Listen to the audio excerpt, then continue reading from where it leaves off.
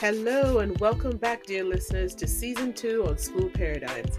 I'm especially grateful for the listener support and feedback for how I can improve the content to better meet your needs. I really appreciate you. So please keep the feedback coming, keep sharing, keep listening, and definitely stick with me.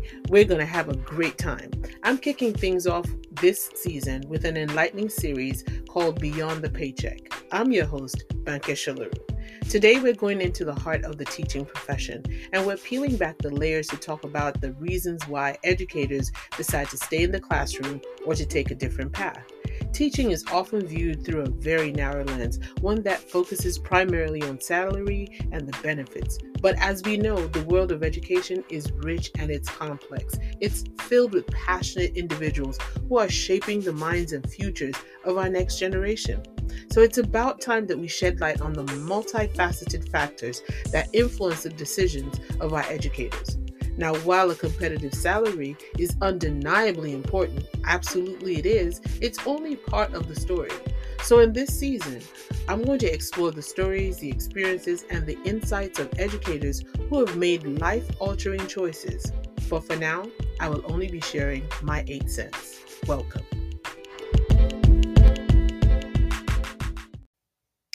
Certainly, I want my audience to understand why an increase in salary or compensation alone is no longer just sufficient to retain educators in the classroom. I mean, absolutely, let's make it clear that if that was a starting conversation, definitely paying teachers what they are worth and for their expertise and for their professional preparation, maybe the conversation might change. But in many regards, it might not be enough. I've witnessed firsthand the evolving landscape of education and the various factors that influence teacher retention. So, one of them is the workload and stress. Many times in our school districts, I mean, I saw a poster the other day where someone said, you're implementing a lot of new initiatives and new tools to use in the classroom, supposedly, but you're not taking anything off of the teacher's plate. So there was a lot of work that teachers had to do in the first place, and you're just adding more work to it. So it's like we're wading through bureaucracy, really is what it is.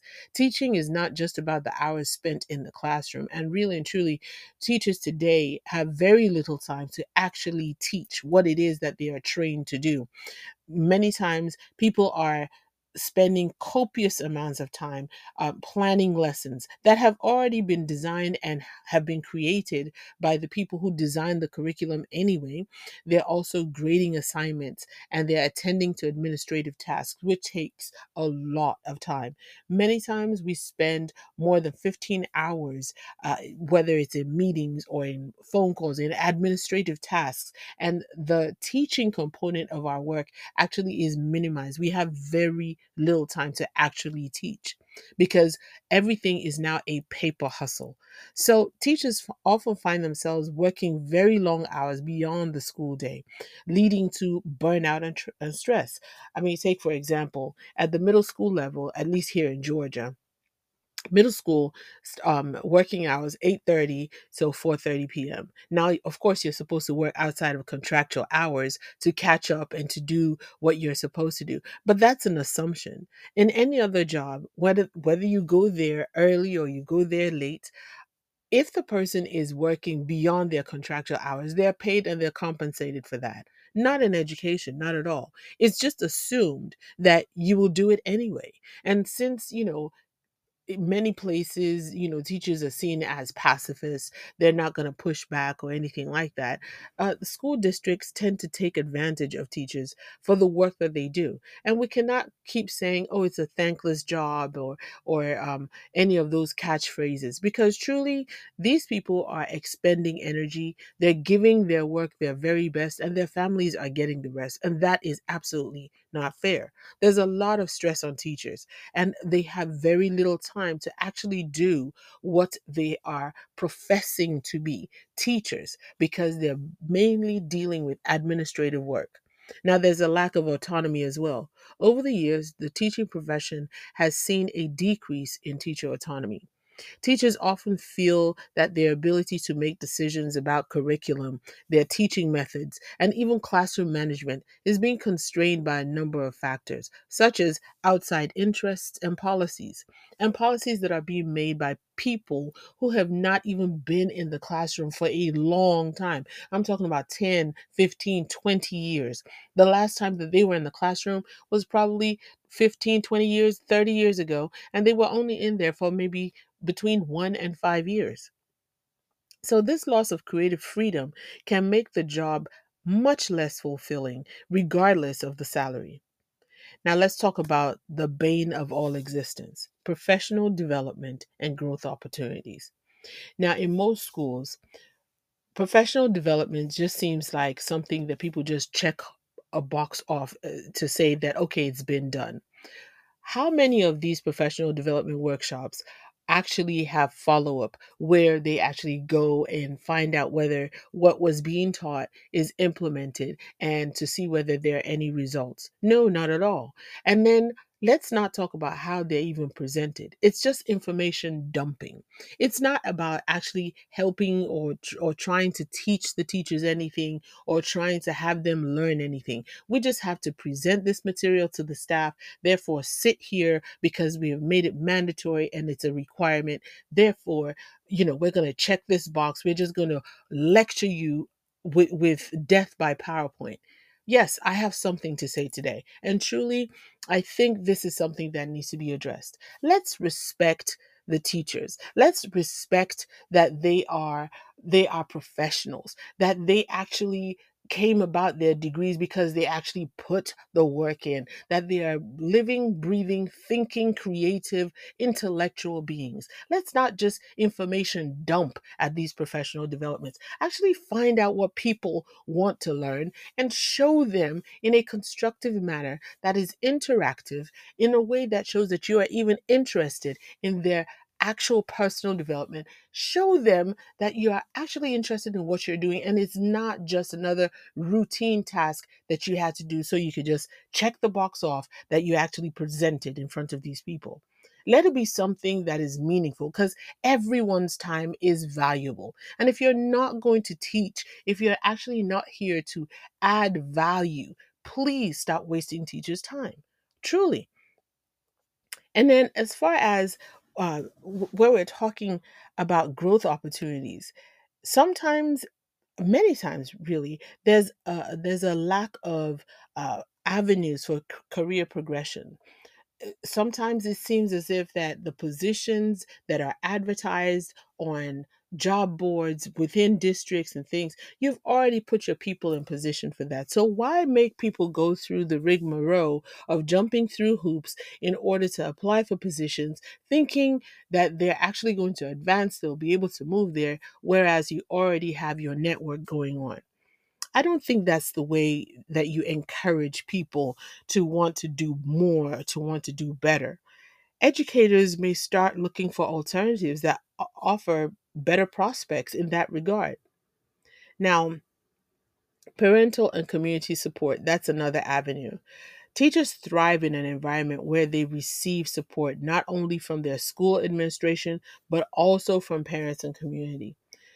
A lack of parental involvement or even any kind of adversarial relationships with parents can lead to feelings of frustration and isolation for teachers.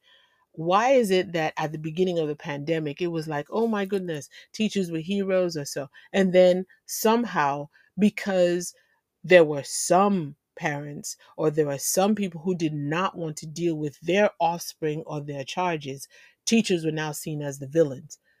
I mean, the disrespect was absolutely ridiculous.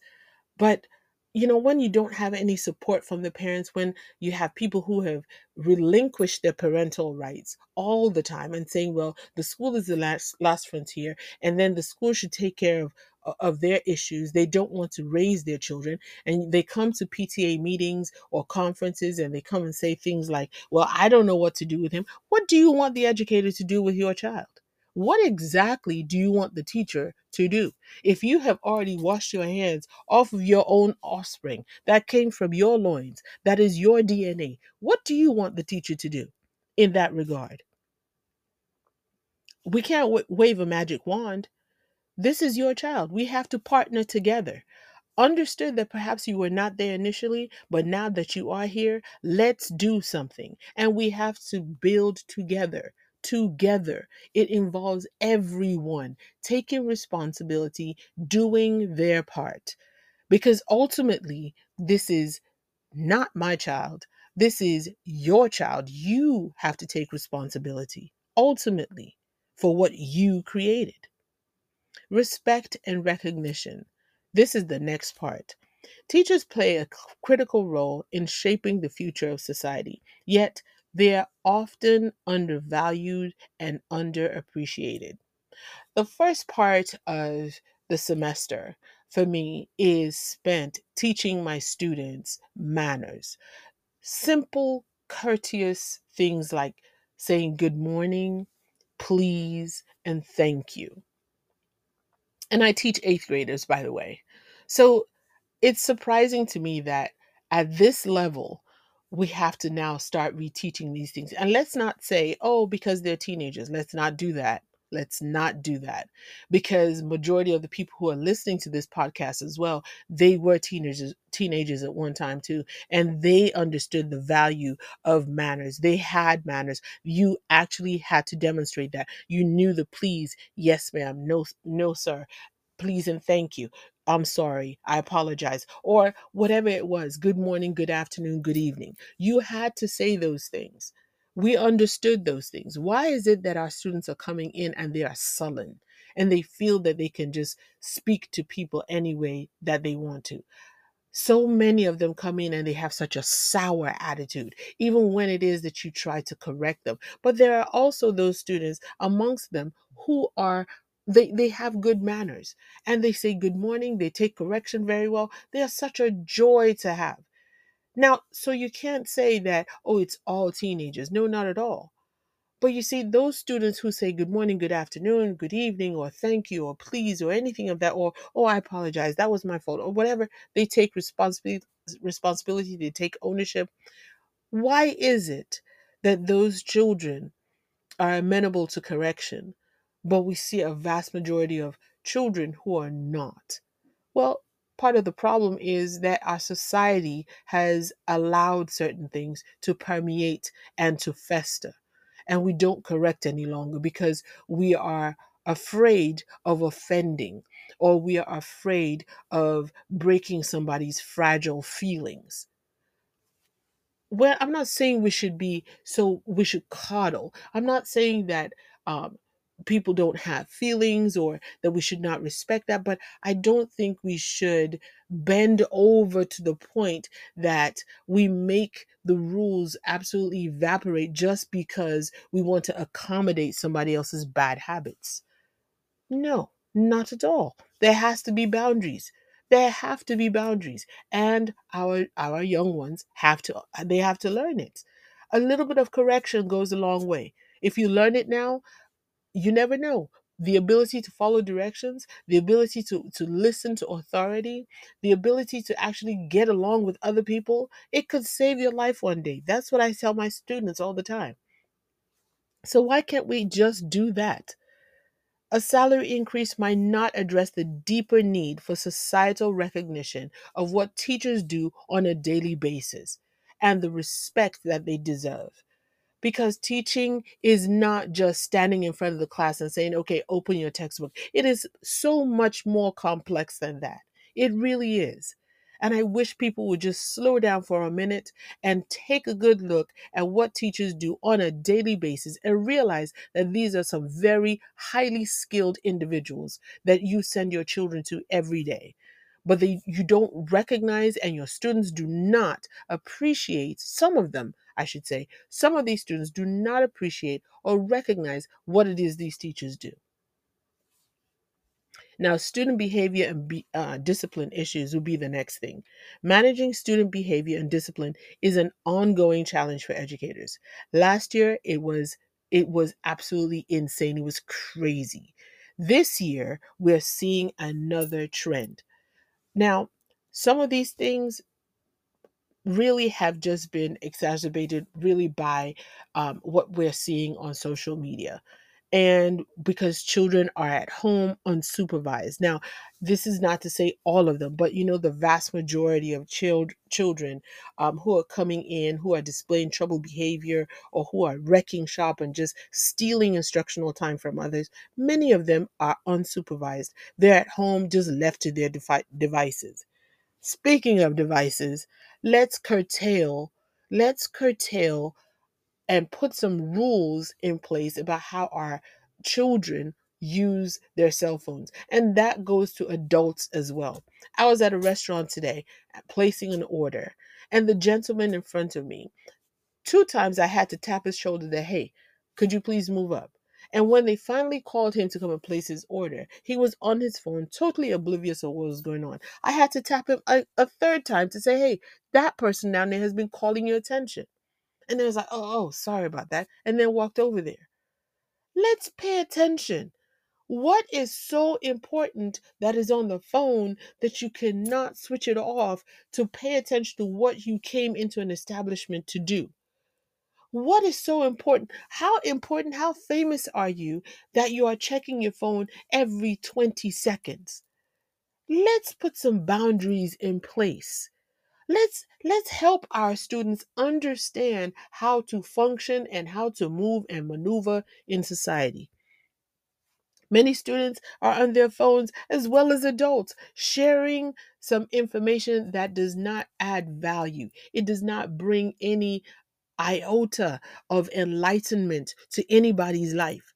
Students in schools are sharing pictures, images, videos of vastly inappropriate material, and they must have learned it somewhere. They have parental units at home, and they see what you laugh at, they see what you cheer for, so of course they're going to imitate that. An increase in salary is not going to alleviate the stress that comes with dealing with disruptive behavior or inadequate support from school administration in addressing these issues. And let me just say as well that the admin themselves, they are tired. They are tired and they're put upon because many of them are unable to even do the job that they were hired to do. Essentially, they're dealing with discipline from the second they step into the school until the time they leave. And those who are not dealing with discipline are probably turning a blind eye to everything else and just pretending as if, oh, I can't see it. It's minor because they don't want to deal with the paperwork. It's a bureaucracy these days. Everything is buried under mountains of paper. Now, yes, we also have changing demographics, and there is a bigger pool of students who are coming in who are increasingly diverse, with students with various cultural, linguistic, and socioeconomic backgrounds. So, teachers do require training and support to effectively address the needs of these diverse learners.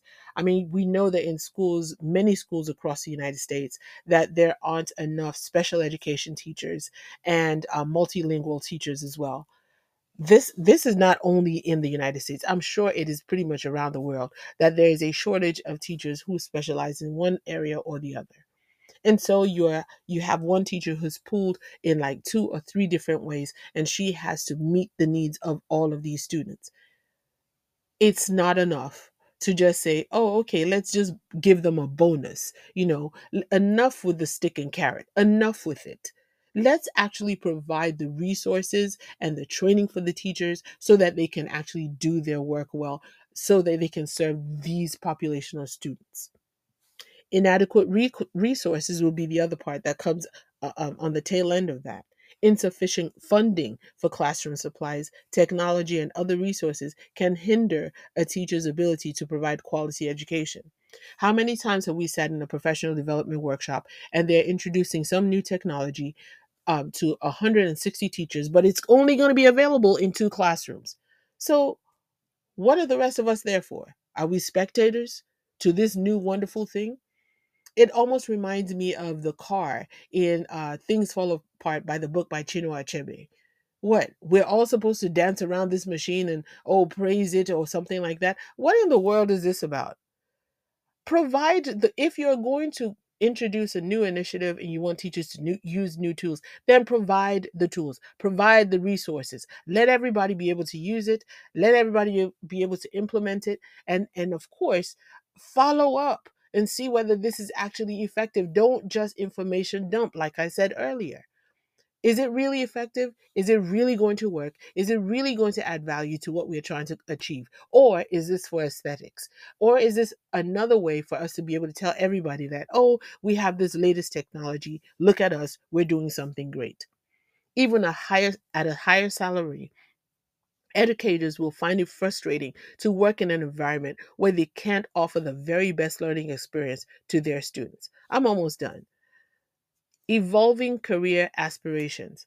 As society changes, teachers' career aspirations can also evolve. Some educators might be interested in exploring opportunities outside the classroom, such as curriculum development, educational technology, or policymaking.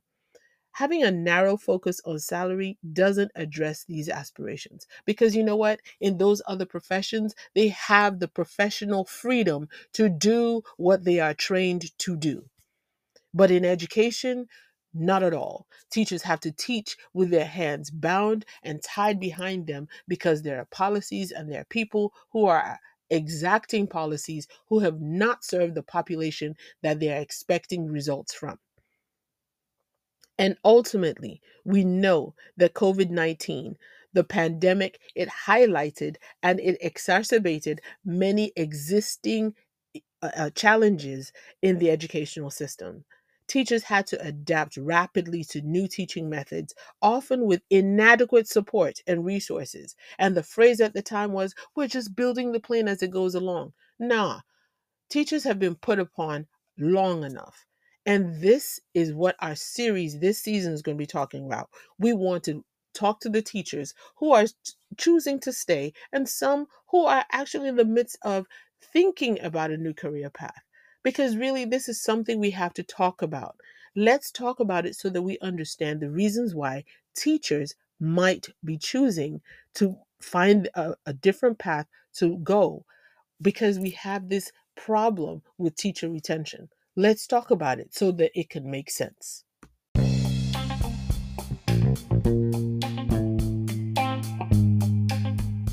And that's a wrap for today's episode of Beyond the Paycheck. We hope you enjoyed the episode as we kick off the new season.